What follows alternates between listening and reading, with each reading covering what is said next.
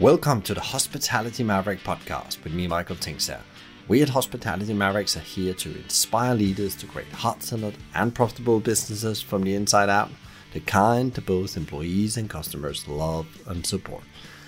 Thanks to BizSimply for sponsoring this episode as our show partner. And BizSimply is the all-in-one HR, workforce management, road and operations software designed and built by hospitality experts to make every shift run like clockwork. And we join forces to help the industry to find new ways to become even more innovative in how we lead our people, how we operate, to how we grow our businesses, to how we serve our customers. Together we want to share strategies and tools that can make the industry thrive long term, not just survive. Sustainable success, where restaurants can be profitable and healthy and then continue to attract people, attract customers, and have the opportunity to grow and secure capital for growth. That sustainability aspect, we believe it's systems, culture, and business that really help propel companies to the next level. This is Jim Laub. He is the founder and CEO of RestaurantOwner.com, a business management and leadership development resource for independent restaurant operators. And they're on a mission to dramatically improve independent restaurant operators' chances for real, sustainable business success. Jim is also a well-known contributor to the restaurant startup and growth magazine, Restaurant Hospitality, Nation Restaurant News, and many others. He's often seen as a speaker at restaurant food shows and conferences, both on and offline. In this conversation, we talk about the 3 key ingredients you need to master to run a successful restaurant business. That's business acumen, systems, and culture. We'll take a deeper dive into why culture is the most important, but also at sometimes the most challenging to master. And Jim shares what great culture looks like and how this can be one of your most important asset when it comes to achieve competitive advance. Jim's also shares some great examples about how some restaurant companies are doing this really well and share what they're doing in practice to bring it to life. He also shares his thinking on what the role of the leader / the owner is when it comes to build culture, and we touch on the staffing crisis, the future of hospitality, and much more. Before you tune in, please sign up for our weekly newsletter, packed with more Maverick insights, strategies, and tools. Find the link in the show notes or visit hospitalitymavericks.com. But now, stop whatever you're doing, grab the pen and notebook. There's some killer learnings in here on how you build culture that makes you stand out.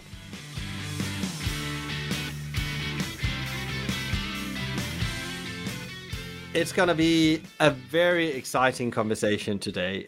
We are touching on one of my favorite subjects, which is culture combined with restaurants. That's the thing I believe that's going to be the competitive edge and advance. So of course, it can't stand alone, as we will talk about today, but culture is so critical to stand out in the market, both for the when it comes to getting employees, but I also think when you in the future want to attract customers, because people don't just buy what you serve on a plate of food, they also buy who you are.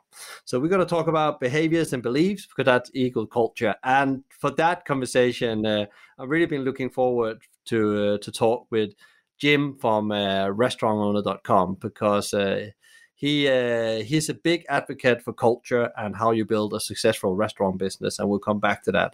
And we had his colleague Barry on the show a couple of years ago, where he was here in Brighton and visited us, and we actually touched on culture here at that point. But actually, I know this is like Jim, and I can remember the first time I met Jim, he was doing a webinar on culture, and I think that's probably 5-6 years ago now.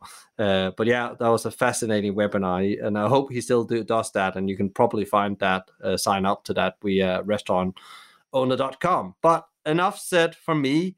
I want to welcome you, Jim, to the show. I'm really excited about having this conversation.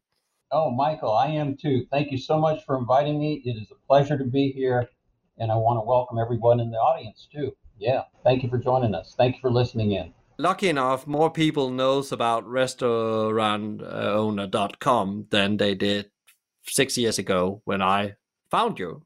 I think it was a bit of like an accident through another magazine or something. I can't remember where it was. and you have this incredible, platform. But I will not bastardize. I will let you tell about what is restaurantowner.com and what is your mission and purpose. Well, our mission and purpose is to educate and inspire independent restaurant operators to create restaurant success stories. We are an online, I would say, resource for independent operators that kind of take the place of a franchisor. In other words, we have a, a host of resources from the standpoint of templates and forms and ways to help independent operators develop their own systems. For example, if you buy a franchise, Michael, they're going to give you everything you need to prepare the food, hire the employees, open the restaurant, close the restaurant, all the checklists and systems you need to operate that business the way they want it operated, the way they figured out that will make it successful. When you open your own independent restaurant, unless you've taken stuff from the previous restaurants that you worked for, you don't start with anything like that. You have to come up with it all from scratch, and that's a lot of work. It's an endless amount of things to do. So what we try to do, we try to shorten that time it takes for a restaurant to develop their own systems. And in addition, we're also a training platform. We train people on understanding the financial side of a restaurant, how to read a P&L, how to manage cash flow, how to control inventory. And then in the last several years, we've gotten in big time into culture, as you were talking about. We think leadership and culture was kind of the missing ingredient from our website initially, because I come at it from my background is a CPA. So the way I got involved in the industry, I was controller for a small restaurant chain early in my career. I also practiced as an independent CPA for about 15 years. Most of my clients are independent restaurants. And then I transitioned into education and training for CPAs and for restaurant operators. I did a one-day seminar on improving restaurant accounting and controls, and that was really the basis of creating restaurantowner.com, because I took a lot of the things that I talked about in that seminar and in my consulting engagements with small independent restaurants, and then I created restaurantowner.com. So that was back in the late 90s. What I really like with your framework is, as you said, you help you're a bit like a mentor they don't have as if you have a franchise, and give them the direction and tools, but also you give them encouragement. And what I really like about you is that you have this kind of framework where you have 3 key ingredients for running a successful restaurant, and that's from your own experience, but also working with thousands of restaurant owners through the platform. Can you talk a bit about them and what kind of impact they have when people get them right? Yeah, absolutely. Let me go back to those 3 key components, because I think that'll help me explain this. But in a restaurant, if you look at a restaurant P&L, what's the most important number on a restaurant P&L? It's obviously sales. I mean, without sales, you don't have anything. You don't have a chance to put any dollars on the bottom line if your sales aren't good. But what's the key? What's the number one factor for driving sales? It's the guest experience. Okay, the better your guest experience, the more loyalty, return visits, excitement with your brand that you're going to create. Well, what's the key to a great guest experience? Well, 2 things we believe. It's systems that gives you the opportunity to repeat that good experience over and over again. Quality food, quality service, but it also another component of a great guest experience is culture. We believe, in other words, it's people. Because unless you have quality people who are going to use your checklist, who are going to take the time to utilize your systems to create that consistency. And also there's another component to people and culture, and that's hospitality. people need to be in a good mood. People need to have a desire, a wanting to be friendly, to be gracious, to take care of people. So it was really those two components that create the guest experience are systems and culture. And then there's a third component, which is business skills, because you can have great sales volumes, but if your food cost is out of line, or if your labor cost is through the roof, or if you're not controlling your other operating expenses, well, you're probably not going to have a lot of money on the bottom line. And we have to be fiscally healthy as well, not just culturally healthy.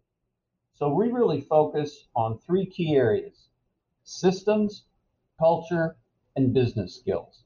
Those are the three areas that we really try to focus on.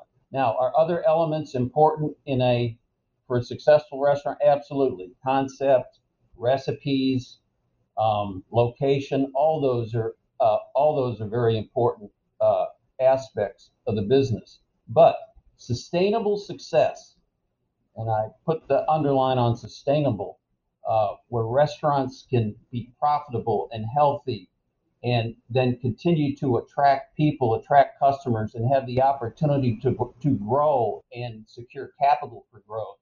That sustainability aspect, we believe it's systems, culture, and business that really help propel companies to the next level. It's a network of things that has to work together, and these systems are they're not dependent. If you're good at one thing, doesn't mean you need to get all of them being dependent on each other in a way, so they are interdependent in principle. Absolutely, and that's really the tricky part of this business.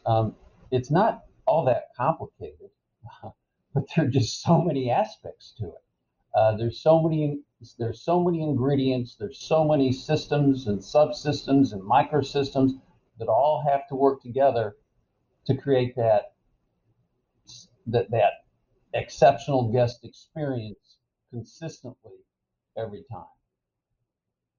Jim, I wanted we could talk about those three circles. We could maybe make a 10-hour podcast on going through them, but I wanted to focus in our conversation today on something I think that's really relevant. No matter where you are on the globe, there is a need for, let's just say there's a need for people, first of all, to open and close your restaurant. Let's keep it there. There's a staffing crisis going on, and we can come back to that. But I would like to, circle around, as we said in the beginning, around culture. And how do you at restaurantowner.com, or how do you, Jim, define culture? Because there's so many definitions of culture sometimes. It's always good to start with, how do you define culture when it's brought to life in a business? Great question. We define as culture as how people think and act, the prevailing thoughts and actions in a business, organization, family, club, whatever, team. Okay, prevailing thoughts and actions. Yeah, and we believe that culture, we look at it like the emotional lifeblood of a organization, that affects how people interact with each other, how people treat each other, how passionate, how motivated they are to do a good job, to do their best. It's a little bit esoteric, but at the same time, it has very profound and very concrete results.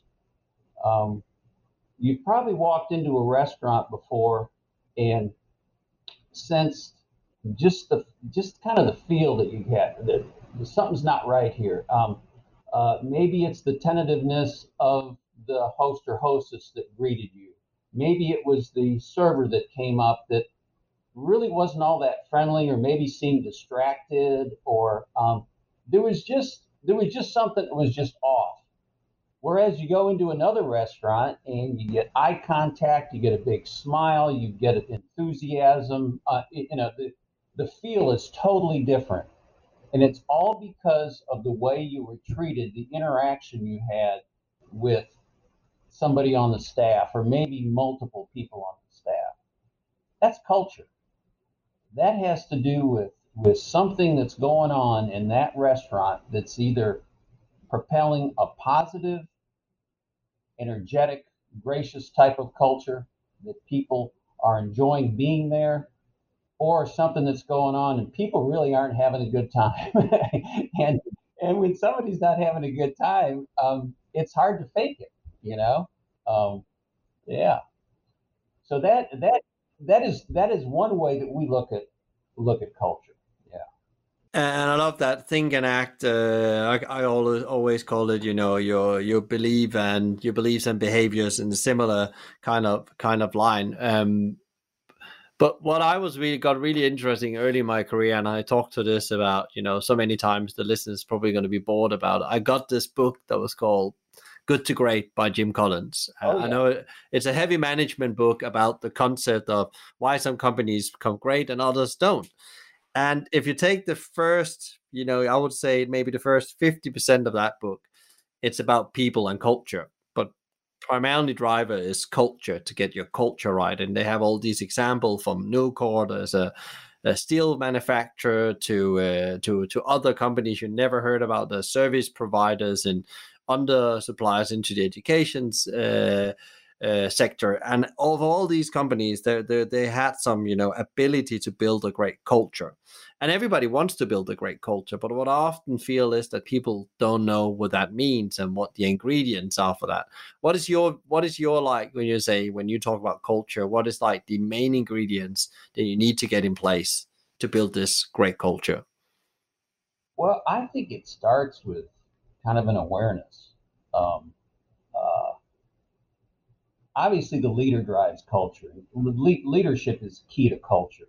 Um, but I think one of the first things is recognizing that as a leader, even as a manager on a shift, you're a very important person, uh, because you have power, you have authority, and people are taking their cues from the way you behave, the way you interact, um, kind of your attitudes, the way you respond to difficulties and things going on.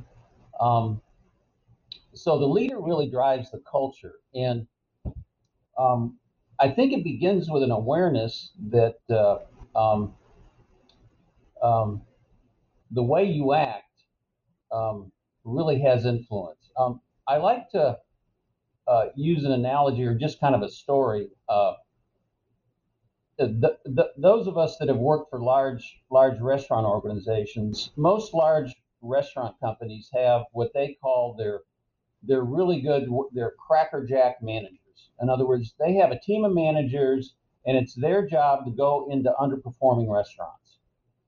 And um, when they go into a new restaurant that's underperforming, um, they instantly change the culture. Okay, they instantly do that just by their presence. And what they do, they have a restaurant. Imagine it's underperforming, but now 2 or 3 or 4 weeks later, sales are getting better. Um, the service and the hospitality and the financial performance is getting better in that restaurant. And even though that restaurant still has the same pricing, the same menu, virtually the same staff, probably, unless they had to can 1 or 2 people. um, but it's really everything's the same except that manager changed something, and they changed the culture. In other words, there's a new sheriff in town, and everybody knew that things were going to be different. And probably a lot of people looked at that and said, "Oh my gosh, things are going to be better now." Okay, they have hope.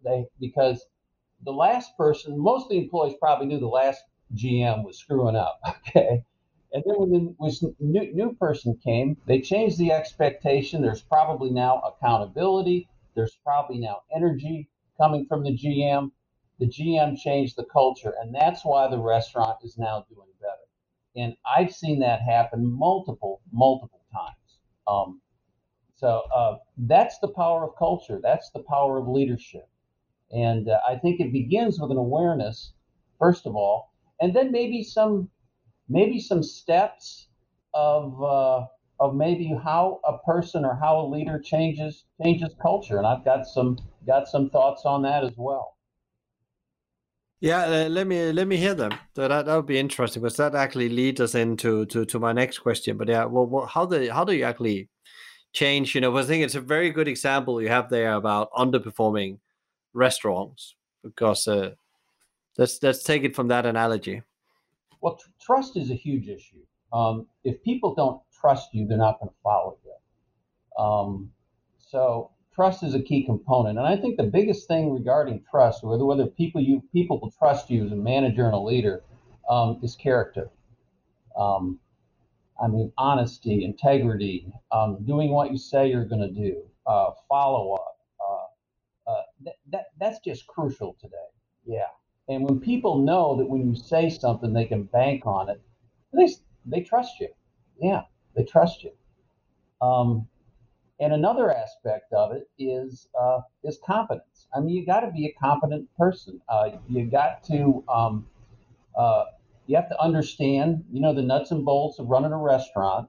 Okay, you need to recognize or have a sense for all those components that create a great guest experience.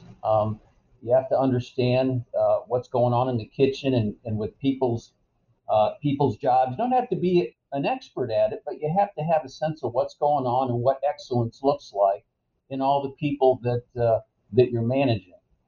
Um, and then the last component, I think, and not the last, but another top one, is you got to care about your people. Um, you got to take a personal interest. You got to let them know um, that they're more than just a cog in the wheel to you.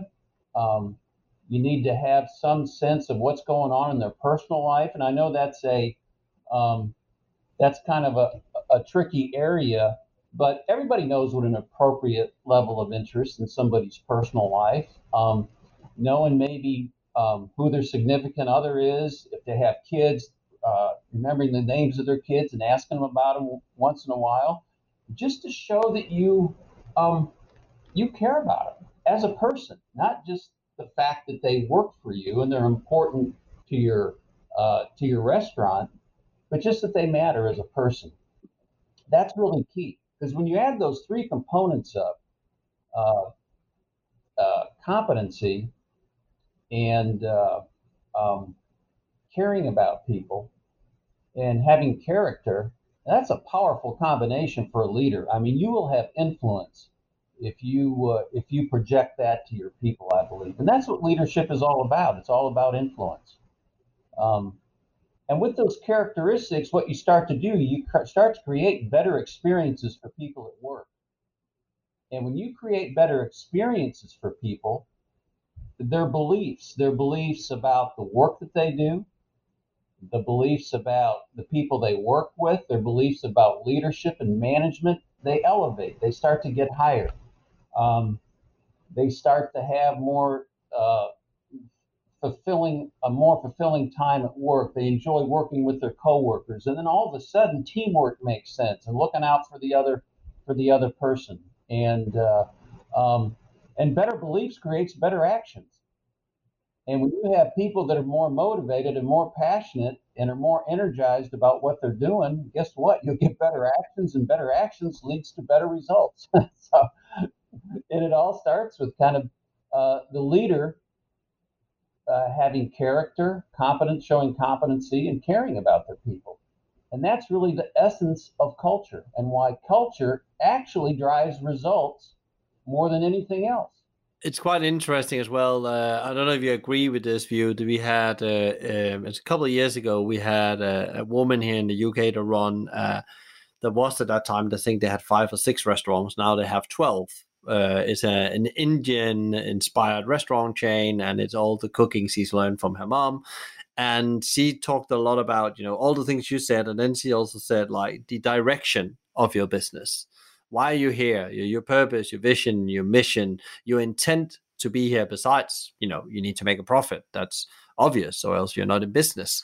How important do you think that is, as well as you talked about making a sustainable business and make the culture sustainable? Yes, absolutely.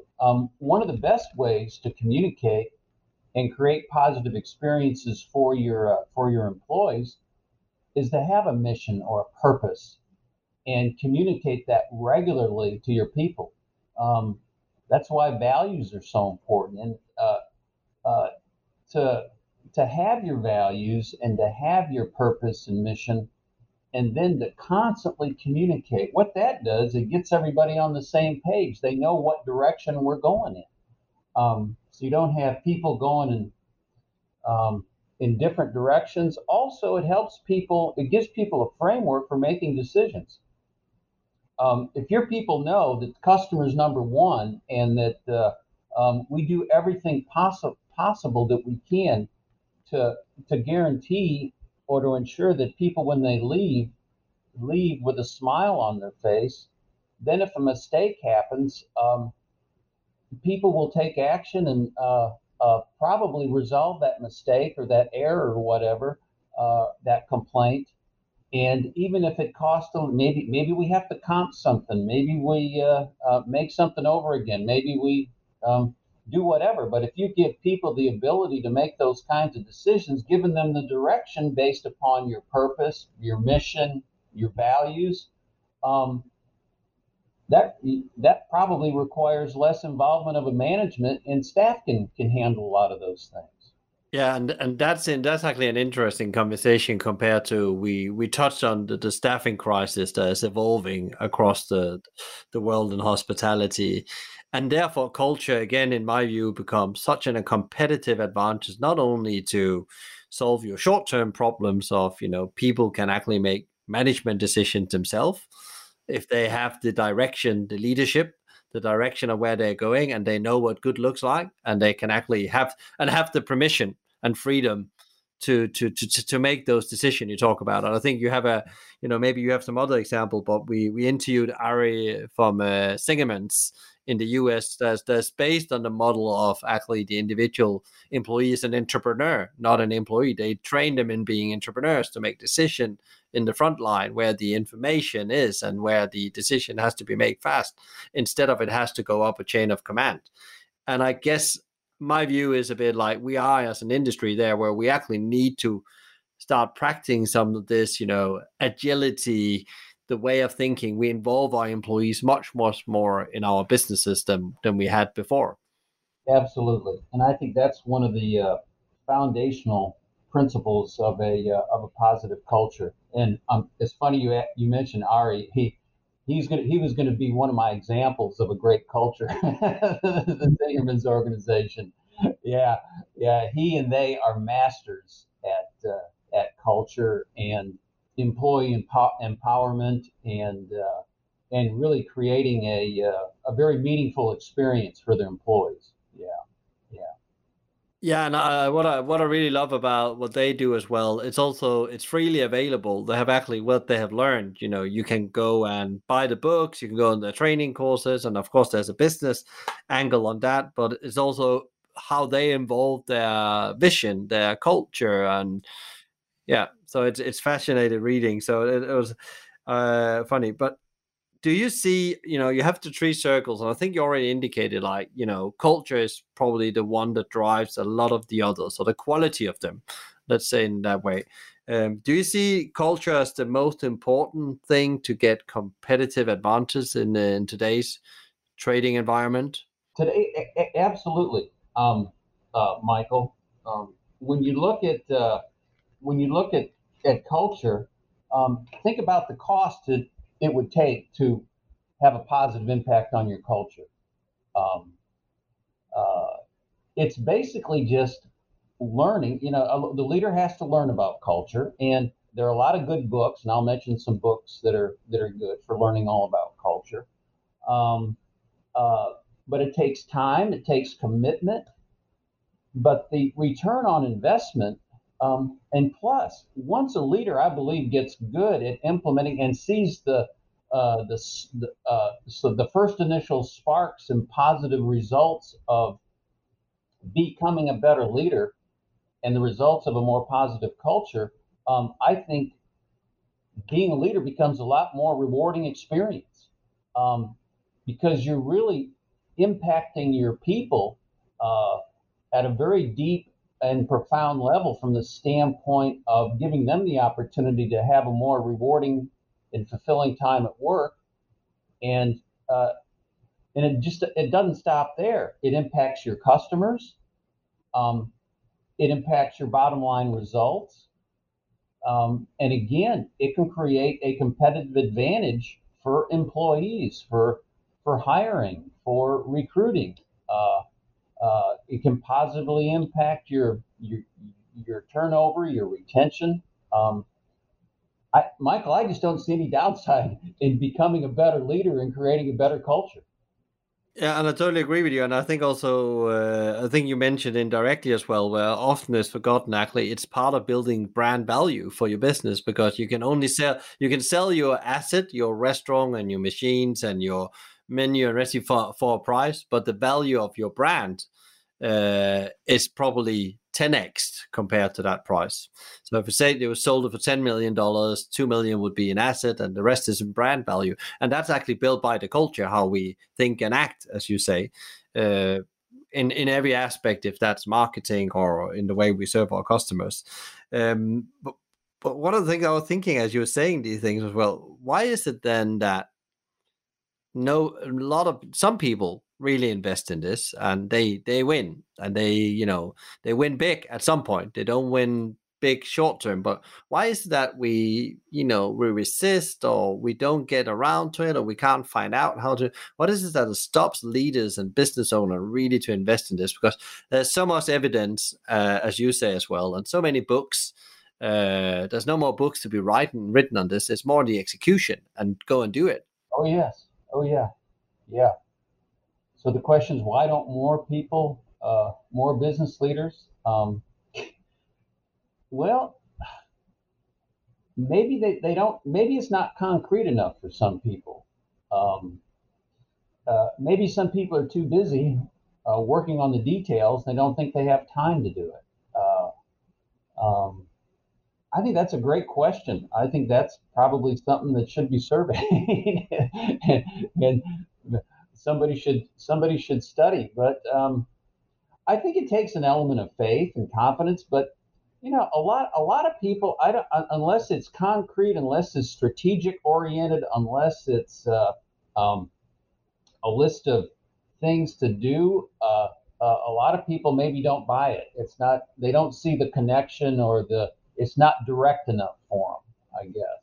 And I think you're absolutely right, and it's quite interesting. And one of we've been trying in some research we have, and I don't think we have the answer yet. But one of them was actually we are too busy being a to-do list.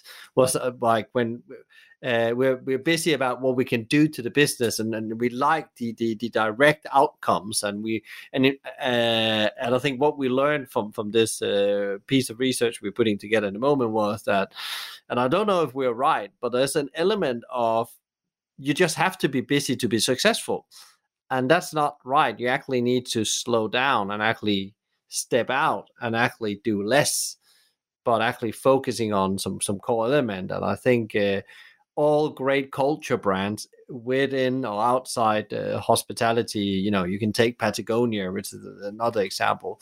The ability to really do few things well, and I think that comes to culture as well. That's not like a checklist. You need to find some few things, start experiment with it, and find out maybe if it's decision power to the front line, how far can you go now, and what is the ideal world, and how far would you like to go? I think it's about, you have to be looking at it a bit like innovation. You have to be able to experiment and accept you need to find your own way, because also it's not black and white. But I think the busyness is I don't know if I'm right, but I'm just starting to see a pattern there, because it's not like I can't take down my marketing list A to B and C and D. I actually have to develop a process myself sometimes. right, exactly. And Michael, I like to talk about leverage. How can independent owners leverage their influence within their restaurant, within their organization? And I got to tell you, becoming a better leader and creating a better culture is the ultimate use of leverage. Okay. Um, if you want to have less responsibilities in your restaurant, um, create a better culture and develop your people.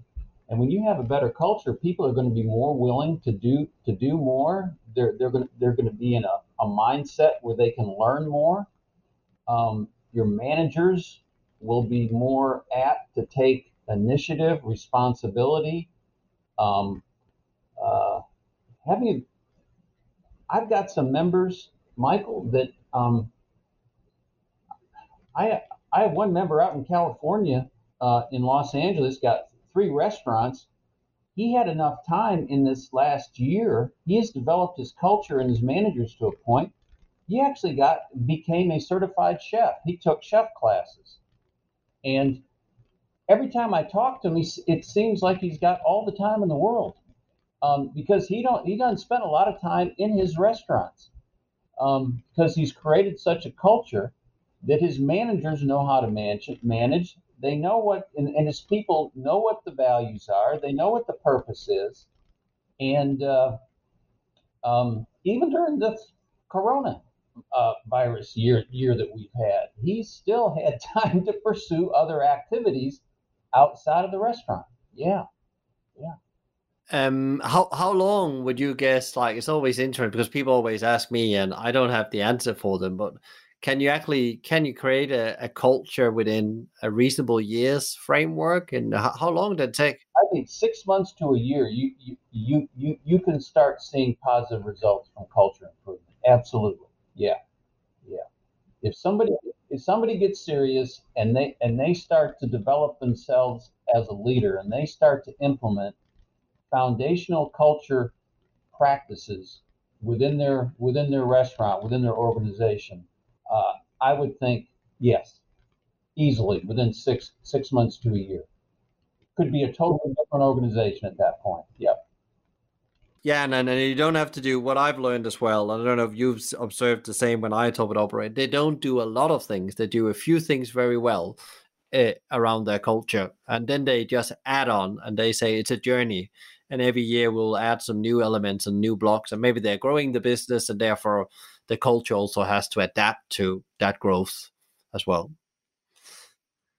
Well, think of a restaurant, and maybe an owner has a general manager under him or her, a manager, and maybe an assistant manager.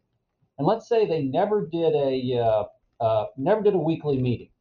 Okay, never got together and talk about what's going on, what needs to be improved, how their various employees are doing. They've never done that before. What if they started doing that? Okay, and every week they would meet and talk about how things are going in the restaurant. Okay, and all of a sudden the owner started to delegate. Maybe the owner always did the scheduling, always did the purchasing, and then started delegating some of those tasks to one or two of the managers. Took the time, taught them how to do it, coached them, and so on and so forth. And then a couple weeks later, the owner said, I learned about a mission, or I learned about a purpose. I'd like to come up with a purpose for us. What are we really here to do? What do we really want to accomplish?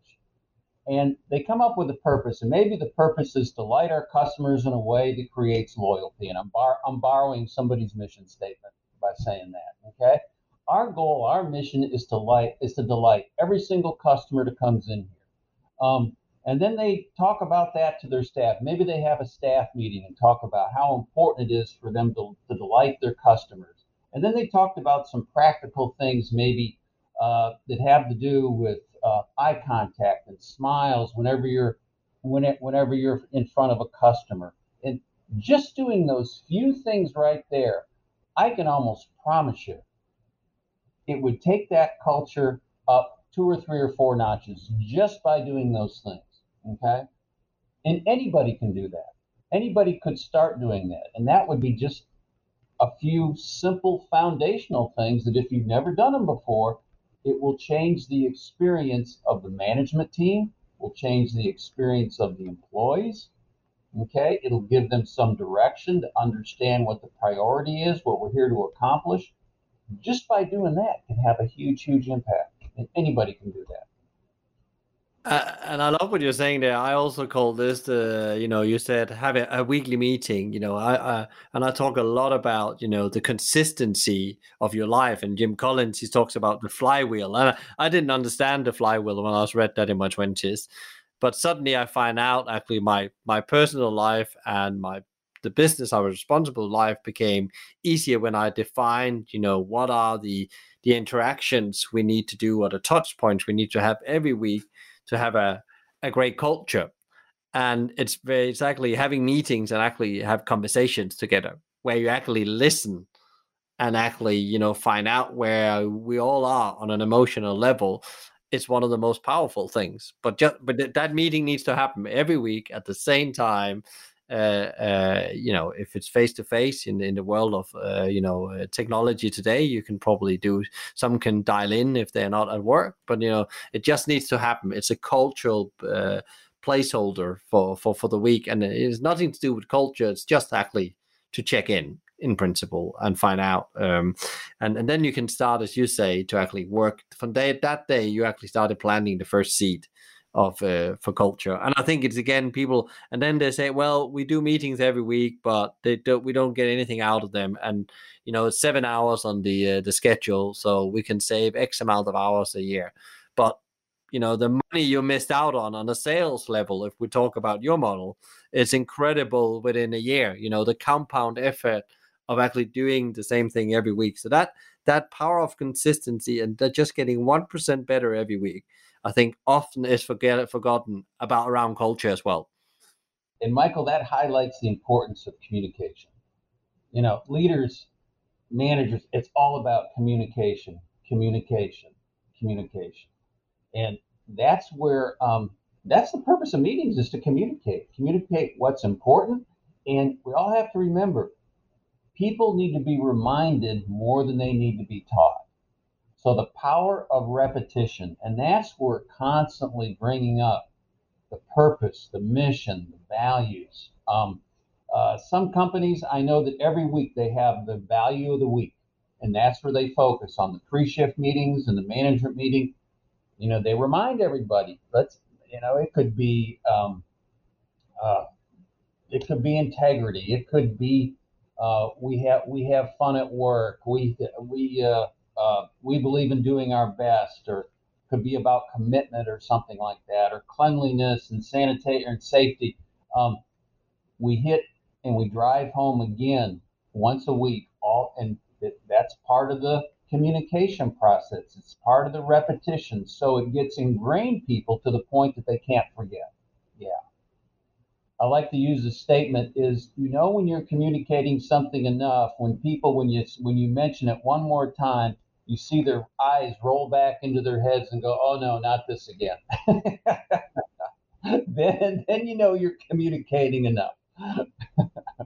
I love about the way you said, like, it's about reminding and actually, revisit, what habits or behavior you want to see. And it's not about telling people, it's actually about revisiting, because telling doesn't work. We all hate to be talked to parent-child. We want the parent-parent conversation, but that's a different conversation about communication. You build organizations yourself. You have a very successful organization yourself where people are on the ship for a very long time. They don't just come and leave again. And you must have been able to build some kind of culture, even though it's not a restaurant. It's a magazine. It's an online platform. It's a learning developing business. What has been your own greatest experience in building a great culture? What is the top learning you have taken away from your journey as a business owner? Boy, that's a good question. I'm not sure exactly what the top one is, but I can go back to an experience. And I think, Michael, is just to do the right thing. Try to do the right thing all the time. We had a situation several years ago. We had a breach. Um, uh, we were keeping our members' names, credit card numbers. We had moved them off to a separate server to our credit card processor, and we had a breach, and we lost about 20% of our members. And one thing that when we found out about it, there's always a question. Okay, what do we do? Um, and what a lot of companies have done is they don't tell anybody. they work behind the scenes and try and try to do something in the background or work with some people to try to mitigate it. Well, I said immediately, we need to go ahead and uh, notify our members. So we immediately got several emails out. We told people what had happened. We said, uh, check your credit cards to make sure that if you've had something, then take action on your own to cancel the cards and stuff. And I got to look when I look back at that, I'm probably more proud of doing that than just about anything else in my career because I thought I did the right thing, and I know that impacted positively on several of the people here. But that was a very expensive issue for us, and um, we recovered from that. Ultimately, we took some steps to make everything more secure. But that is probably one of the biggest lessons of if you say you believe something, then you got to follow through with it, you know, um, and you got to do the right thing. That that's one example, I guess.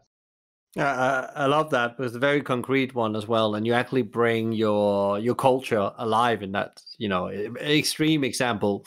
And I think there's there's another great company is people don't know about Southwest Airlines, where Herb Keller has built the culture on actually all these things where he's actually turned customers away as well. If they didn't like the experience because there was a line with Southwest Airlines, but they wanted an American airline experience and he turned them away. And I think again, like it's a bold thing to do, and but it's the right thing to do because this is who we are and this is what we think and act on. So yeah, I love that. That's a great learning to share with people, Jim. And even though as you said, it cost a lot of money, but I guess that cost over the years has compounded back many times from. I believe so. I believe so. Yeah. It's funny you mentioned Southwest Airlines because I wrote down a couple names of companies that I thought that have really good cultures, and you named you named two of them, Zingerman's and Southwest. Yeah. Who else should people go and look at if they are like, okay, we have a good culture, but we want to be great? Where should they go in your view? If it's inside or outside hospitality, could be some of your members as well. Well, Zappos has had a very good culture. They're part of Amazon now, but I think they still operate pretty autonomously. I think they're pretty open about their values and what they share. Um, uh, that's a company. Um, there's another small restaurant chain in the U.S., Pal Sudden Service.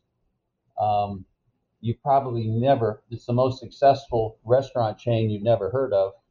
They only have about 26, 27, maybe up to 28 restaurants now, but they're based in eastern Tennessee, uh, Kingsport, Tennessee. But several years ago, they earned the Malcolm Baldrige Award. It's a very prestigious quality award in the U.S. And they have small fast food restaurants. They serve hot dogs and hamburgers and French fries, and which they call Frenchy fries. But they're 1,100 square feet, drive-through only. You order on one side, you go around to the back of the other side of the building, and you pick up your order. Every 16 seconds, they turn a car. A car leaves a Pal's restaurant every 16 seconds. That's three times, almost four times faster than their closest competitor, which is Chick-fil-A. They average about um, 27 to $2,800 of sales per square foot. I mean, it's absolutely astronomical what they do in terms of sales per square foot. Probably the highest in the industry by far. But they have such an incredible culture. Uh, they are, and it's kind of hard to explain. You almost have to be there to see it. But they are so exact. They have so fine-tuned their operation. I mean, you can imagine every 16 seconds, it's got to be fine-tuned. But they have a very amazing culture too that really is grounded in quality. Yeah, quality and excellence and extreme organization and repeatability. Yeah. So it's Pal's Sudden Service. And if anybody is ever in the Eastern Tennessee, or I think they're probably in maybe 3 or 4 states now, but go visit a Pal's. It's really, really quite something to see. Good. We'll put it in the show notes, and I have never heard about them. You're absolutely right. I was making notes because I'm planning a trip when the world becomes a bit easier, and it seems like I need to go there to Yeah. learn. Because that sounds, you said Chick-fil-A, and I was thinking about my old employer, McDonald's, will be drooling for those results as well. Uh, Um, great, great. That's a great example, Jim. What about let's take it up a bigger picture. We mentioned the staffing crisis in the moment, and we talk about building culture, and people think, do you know what? They're friends, I'm listening to you, but I can't staff my restaurants. What do you think the way forward is for this step? We always had a challenge in the industry, I believe, getting enough of the right people, but I can never remember it's been so bad. Some operators I talk with say they only have 50% of the people they need to operate a full week's opening hours. Yeah, it is really a crisis situation for so many operators today. Yeah. Which I think elevates the importance of creating I hate to say, enjoyable work experience, but really you got to make work fun. You got to make work rewarding.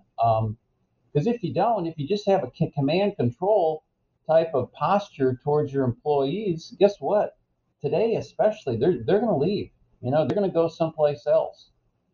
And even restaurants that have, Chick-fil-A is having trouble,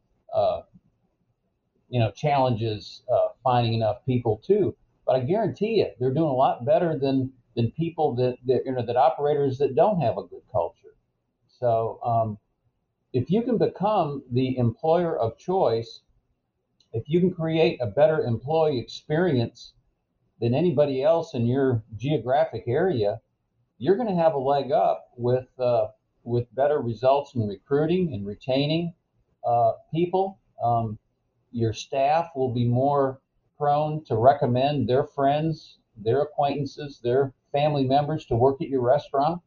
Um, I just think more than ever, culture is just absolutely critical for the survival and for the success of restaurants. Yeah, yeah. Yeah, and I agree with you 100% on all that. And that actually leads me to the next question, Jim, because we all have, we've been having all these crystal ball moments of our, where the industry going to land? Because I don't think we are not through yet. We're still walking through whatever it is we're walking through. But what is the prediction if you look like 18 months ahead, and you can maybe take, the independent restaurant owner in the US? Where are we in 18 months time for the industry? Michael, I'm not sure. I'm not sure what tomorrow looks like. But if I had to guess, I would say we're still probably going to have challenges, but I'm hopeful that things will be better. I mean, one thing that as a species we're very adaptable, um, and I mean this last year and a half has proven that we can be very, very adaptable, and um, we see challenges, we respond to them.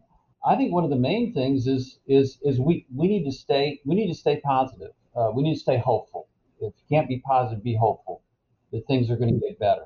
Um, for one thing, in our industry, people always have to eat.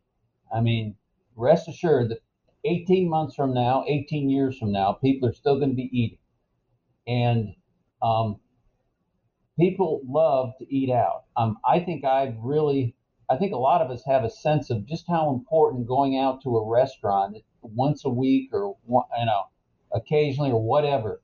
That is a big event. That's an important event to people, not only from the necessity of we have to eat, but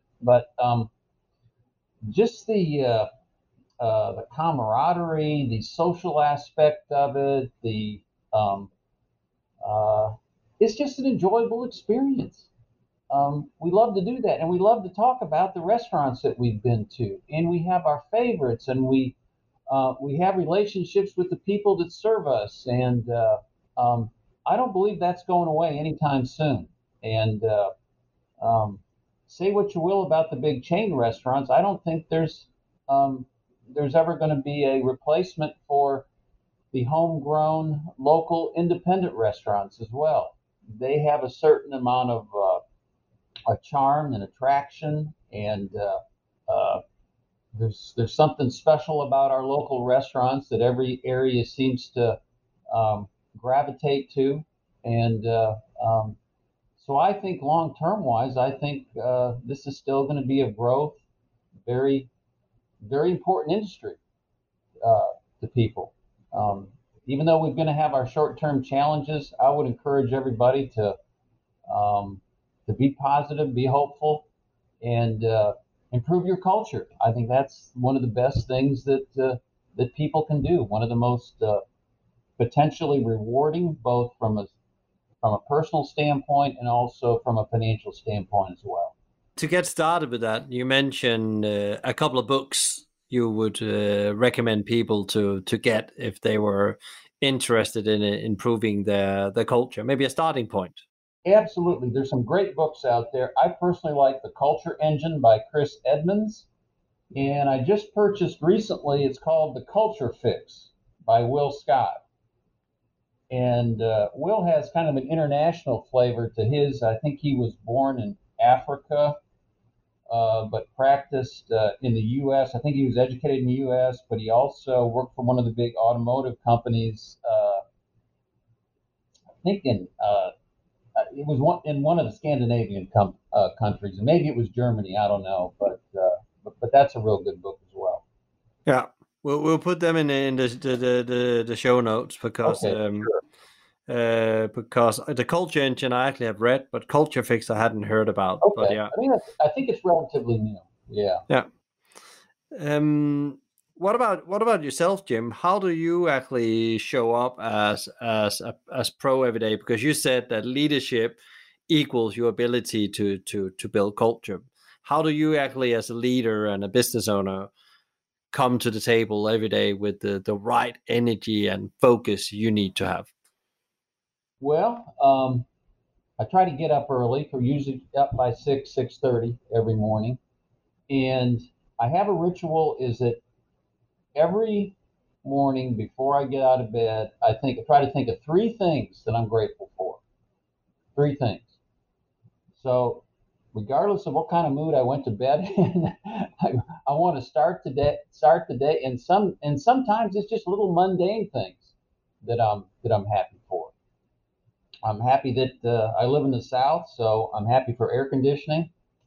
Um, I'm happy that we have food in the pantry. I'm happy that I have hot water.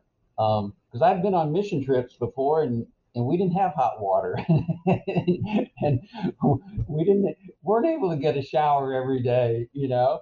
So so it's those little things that we take for granted, and we get all, I guess, bent out of shape about, some of the bigger things that maybe aren't working out. But just it's a whole lot, and just being alive, being healthy. Yeah, and I guess that reflects back to other people that they can feel you alive and you have hope, as you said before. Hopefully, and I come with a positive attitude. Yeah, I really try to stay positive and look on the positive things. And then when bad things do happen, I try to say, well, what can I learn from this? How can how could I have better prepared for this, or um, uh, how is God going to use this to make me a better person? Or is there some bigger purpose to why this is happening? And so I try to look at it that way as well. Great. Last question, Jim. What three top advice would you give to leaders out there in the industry? And we are through some difficult times, but we probably have more change than challenges ahead. What would be like your top three advice for them? Well, I do have three of them: culture, culture, and culture. I say that kind of in jest, Michael. You know how people say the most important thing in real estate, what is, it's location, location, location. Yeah, I was just playing off that, but um, you know, try to stay positive. at least in front of your staff. Don't be an energy drainer. Be an energy creator. Okay, really, really important. Even if you have to fake it. All right. Maintain high standards. Hold people accountable to high standards. People really do want to be held accountable to high standards. You know, um, don't lower your standards just because it's hard to keep people. Okay, um, and then always work on your character. You know, all of us, none of us are perfect. We all make bad decisions. We all struggle with doing the right thing. It's not easy, but if you're constantly working on your character and trying to improve it and trying to be dependable and do what you say you're going to do and treat people with honesty and respect and dignity and um, I mean, you sleep better at night for one thing, you know. Um, yeah, so character. All of us can use that, I think. And I love that. And it's like, you can never be done developing the person you want to be, because there's always because it's about achieving things. What I've learned at some point, and it sounds like you're thinking similar thing, is like more about becoming. Yeah, more about becoming the person you can be than having the success of it, and that actually means that you need to do something every day on the character, and that means also looking in the mirror, which is healthy, so you don't forget where you came from as well. If people want to reach out to you to learn more about what you're all about and what you talk about when it's culture, or restaurantowner.com, where can they find you? What is the best way to reach out? Well, they can go to restaurantowner.com. And when you go to restaurantowner.com, you can sign up for our free best practices. We have a best practice that goes out every week. We would encourage you to sign up for that. My email address is jim@restaurantowner.com. If anybody wanted to reach out to me personally, I'd be more than happy to respond to you and see if I could assist you in any way. But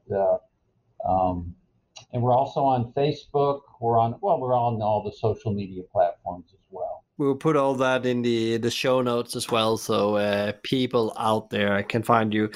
Jim, thank you so much for coming on the show and actually sharing your insights around culture, also how you actually practice and how you get started, and also all your other advice and wisdom. I send you and the team and all the independent operators as part of your organization, power and energy to keep on moving through these challenging times.